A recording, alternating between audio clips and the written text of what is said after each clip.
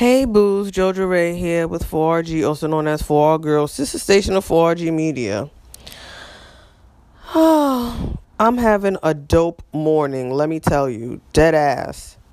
Like, Poppy Apparel hit me up. They want me to be a brand ambassador for them. You know I say yes, because it's dope. I like clothes, I like sunglasses. Yo, shout out to Poppy Apparel. Follow them on Instagram at Poppy Apparel Official. Their clothes are cute and dope. I love it. And I am so honored that they chose me to be a brand ambassador. And let me just say, if y'all want to check out their website, it's www.poppyapparel.com. And if you need that 10% discount, 4R Girls 10 is the code you should use. Poppy, Poppy. Y'all should already know how to spell apparel. And I got another email from Parents Take Charge. Like, they emailed me saying my brand is dope and that my brand is desperately needed in an era where women reduce themselves at the price of dignity. And they want to network with me and collaborate. Like, yo, these emails are blowing my mind. I'm so grateful. Thank you. Thank you. Hard work really does pay off. That's a fact. Hey, Booze, me again. Yo, I didn't know that schools still give out projects to children. My 9-year-old came home yesterday saying she needed a poster board and all this and this and that because she got a project to do on Native Americans. God damn it.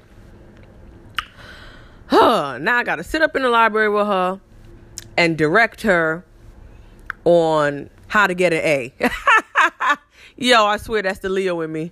I got control issues. Like, shit needs to be done a certain way, and I respect your vision and I respect what you're saying and your opinion, but I just feel like my way is better. I hope she don't, throw a fit or a tantrum. I don't know. She is sad. You know, they get emotional. But she picked the Mohawk tribe. So that's what we working with. And she gonna get an A and we gonna do the damn thing. Yo, I wish she was able to do a presentation because I'd go up in there hooting and hollering with some Indian clothes and a headband with a feather. Like, yo, I'm that kind of parent. Like, let's do this. I'm back. You know what I forgot to say in my other damn segment? My friend posted on Facebook that her daughter's school called her saying it's mandatory for you to get a flu shot for your child. What? I wish my kids' schools would call me with that dumb shit.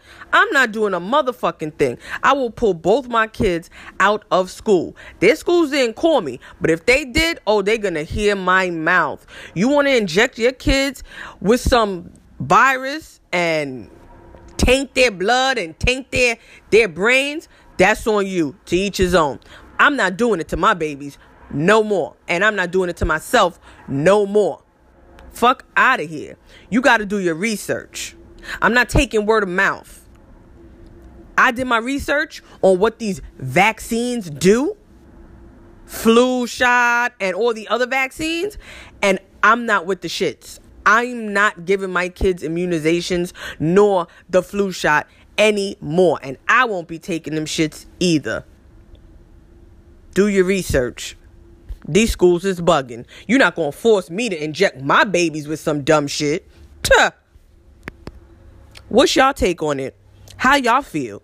Y'all still getting your kids immunizations? Y'all gave your kids the flu shot? Did y'all take the flu shot? Like, what's up? Talk to me.